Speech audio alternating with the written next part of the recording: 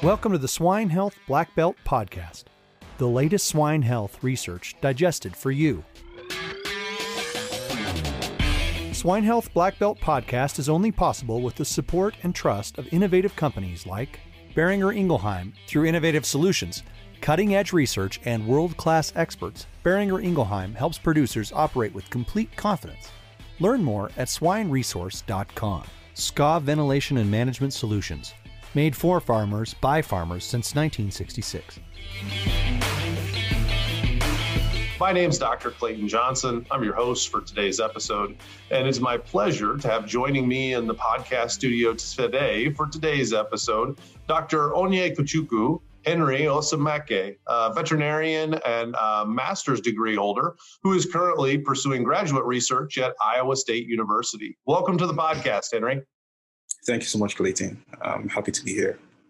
Please, Henry, if you would, give our audience a little bit of background on yourself.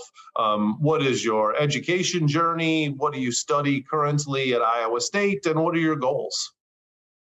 Awesome. Thank you, Clayton. Like you said, my name is Onyekuchukwu Henry Osemeke. I'm from South Nigeria. I got my DVM in 2014 from the Ahmadu Bello University Zaria. After which I worked about a year in a government clinic and then went into private practice for a while. In 2017, I joined the National Veterinary Research Institute in Nigeria. It's the only veterinary research institute in Nigeria where I worked for a few months in the viral vaccine production unit. And then I was moved to research. In research, I was opportunity to do some on-field studies, in-lab studies with a couple of pathogens in collaboration with other countries and with some bodies. So worked on FMD, on ASF, on PPR, a host of pathogens.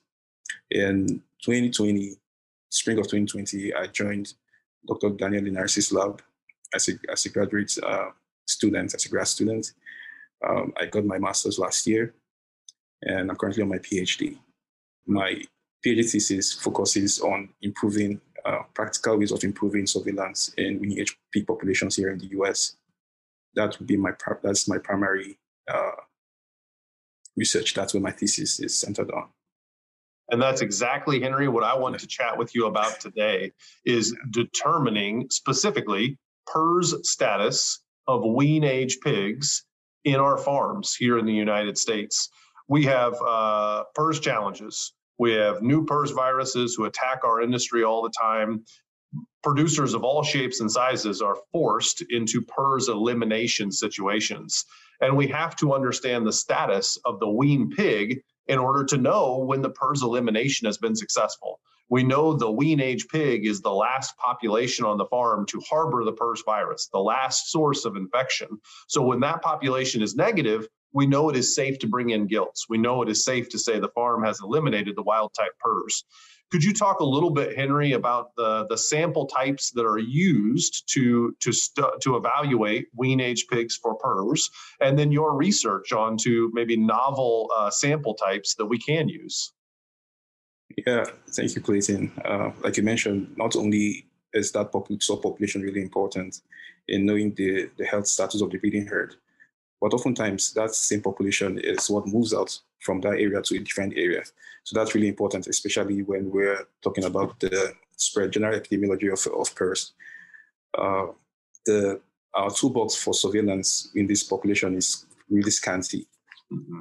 The preferred sample type is the serum sample, as you already know. The challenge with that sample type is it's impractical to frequently monitor with the sample type, especially at low prevalence. And that's why the work of Marcel Almeida was to validate farmed oral fluids. He showed that this is a really cost-efficient option, right? So we're trying to address, basically with these sample types, my research is focused on trying to see how do we address some of these problems with using sample types. One of the problems is cost.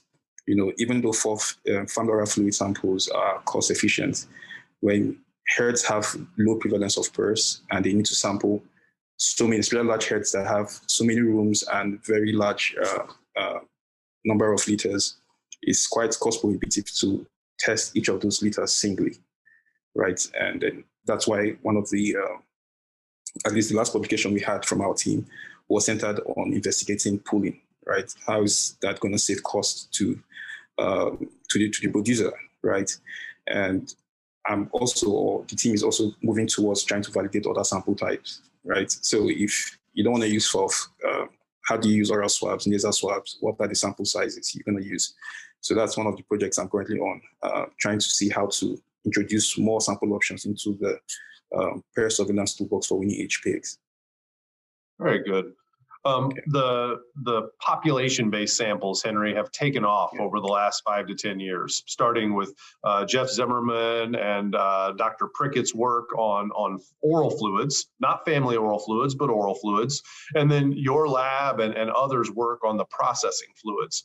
What are our population-based sample options for the wean-age pigs? Those samples that are maybe a little easier to collect or at least less time-consuming to collect, and give us one PCR across a broader population than we can do by the traditional individual animal serum sampling. Okay, so we have the aggregate sample types or the population-based sample type for wean-age pigs. At least the sample type that is validated, to the best of my knowledge, is the family oral fluid, and that's collected at the level of the liter, right? So you have one of those samples for each liter. That's, I think, would be the only population-based sample type for that age group.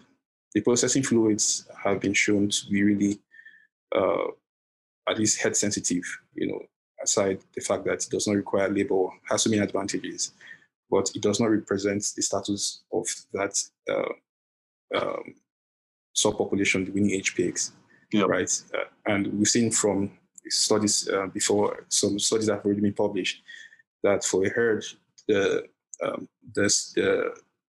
RT-PCR results for the processing age pigs do not always match that of the weaning age pigs, right? So it's very important that we actually check that population, but we do not have, to the best of my knowledge, it's just the family oral fluid that's the aggregate sample type used for weaning age pigs. What does the family part of the term mean, Henry? It's family oral fluids, and it's collected at the litter level, but does family imply that the sow contributes to the sample as well? Exactly, that's what it means. The sow contributes. The first set of trials that Dr. Almeida did, and he did that in collaboration with Dr. Zimmerman, is trying to see, is there a way to get just from the liters, right? Just tie the rope in a place that the sow would not have access to this rope, and see what the interaction of the rope, what the interaction would be with the litter. And they saw that it's more efficient if you allow the sow also interact with the rope, because then the piglets see that the sow is interacting with the rope and then go ahead to interact with the rope too, right? So that's the concept of the family. The sow is involved in the chewing of the rope. Very good. And how is the sample collection for the family oral fluids different from a regular oral fluid? Are there challenges with getting the piglets to contribute to the sample? And if so, what are your recommendations for producers and veterinarians on how to practically collect those samples? Yes. One challenge generally with oral fluids is you need the pigs to voluntarily interact with these ropes, right? So you want to tie the ropes or get the ropes there at a point where there is an increased likelihood that the pigs are going to interact with this rope. And from the studies Almeida has done, and also other members of the group, we see that it's important that you go as early as possible before the pigs have had their fill of feed for the early part of the day. That's one really, really important consideration.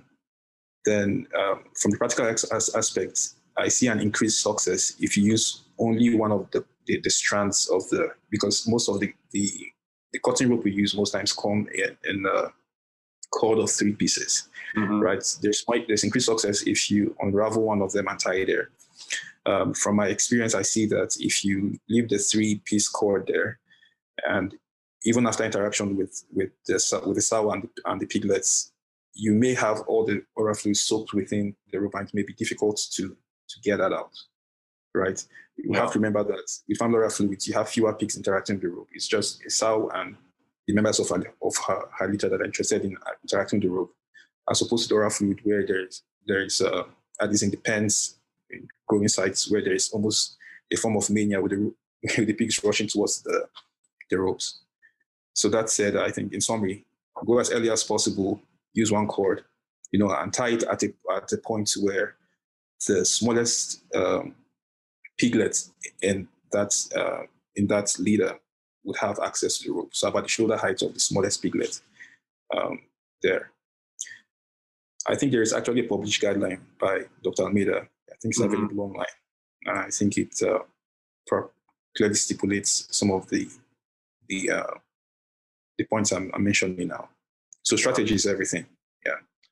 Yeah, and I know from my conversations with Dr. Almeida, hanging the ropes can be too short of a time or too long of a time. If you hang the ropes in the morning and come back in the afternoon, the pigs may have played with the ropes in the morning, but especially on a day like today where it's very hot and there's going to be a lot of pigs taking a nap throughout the day in the farrowing house, you come back in the afternoon, that rope could be completely dry by that point. So I think, targeting like a 1 hour time frame to allow the pigs to chew, but then come back to get that rope at kind of the peak of its level of moisture and saturation will help a lot. Yeah. Henry, you guys have ongoing work, I know, with family oral fluids, and hopefully that can help us to dial in a guideline, so to say, what parity, how many litters, those sorts of things. Will you have a publication coming out in the future that can help to get us to a more standard recommendation on the family oral fluids for pigs at weaning to understand status? Yes, I think at least for the few points you've mentioned, there are already published literature. Almeida demonstrated that there is an increased likelihood of detecting PRRS if you sampled family oral fluids from priority 1 sows, that is gilt litters, right? He demonstrated that he showed that there are higher odds in getting those. And he also showed in that same publication, the odds for detecting PRRS were higher for litters that had fewer pigs, right? I think that's available. I think that was on preventive veterinary medicine. What I did was to investigate pooling, right? Pooling as an option. So you have X number of you've done a calculation and you know that, okay, you have to sample about 50 crates and your testing budget does not meet that. What happens when you pool? Right. We already know that one of the biggest fears with pooling is that the positive sample is going to be diluted, and then at least beyond the sensitivity of the PCR. So we try to calculate what happens if you dilute to 1:3, in which case you have 1 part positive and 2 part negative. We did that up to 1:20 and showed what happened, and then we tried to come up with practical sample sizes with this in mind. And that publication is already out. It's in Preventive Veterinary Medicine. I think it came out last month. It's peer reviewed. And we've also gone further we have used those simulations, those calculations, and put that up on the Field Epi website, the Iowa State University Field Epi website, where you can go there. You can put in the number of liters in your room, or number of crates you want to sample from. You assume prevalence, how many crates you think should be positive, and then at what pooling level you want to get those samples and how many samples you want to collect. So for example, in a room that has 50 crates, do you want to sample just 5 pools of 3? If that's your decision, this is the probability to detect. Are you comfortable with that? So it gives you the probability and helps you with a sampling decision. That's already published. The work we have, and that's already available on the Field Epi website.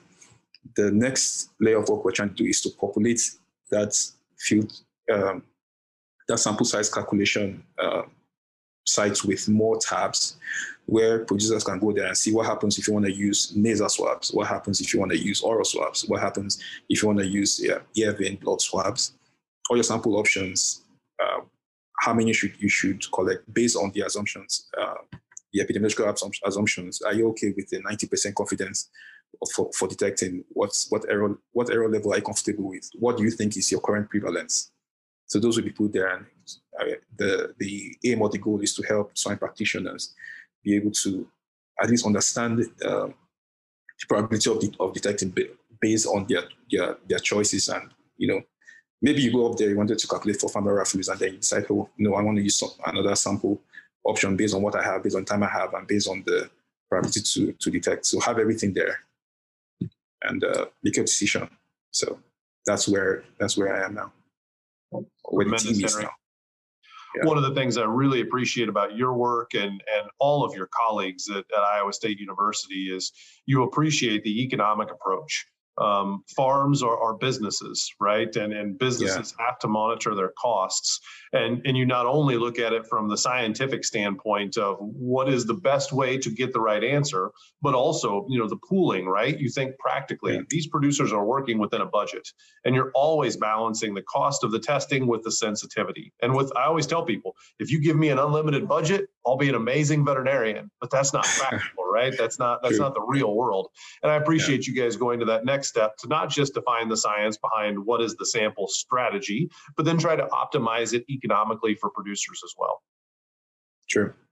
Henry, thank you very much for coming on. And thank you to everybody else for listening to the Swine Health Black Belt podcast. Please, if you have not, go visit us at swinehealthblackbelt.com. And don't forget to subscribe to our podcast. Henry, I hope you're signed up and subscribing and listening every week so that you don't miss out on our next episode here. For Onyekachuku Henry Osemeke, I am Clayton Johnson. Thanks very much for joining us, and have a great rest of your week. Hey, everyone. We're always searching for the latest and greatest research to share each week. If you have a swine health-related research trial and would like to come on the show to talk about it with me and share it with our audience, feel free to send an email to healthblackbelt@swineit.com, and we would love to take a look at your research.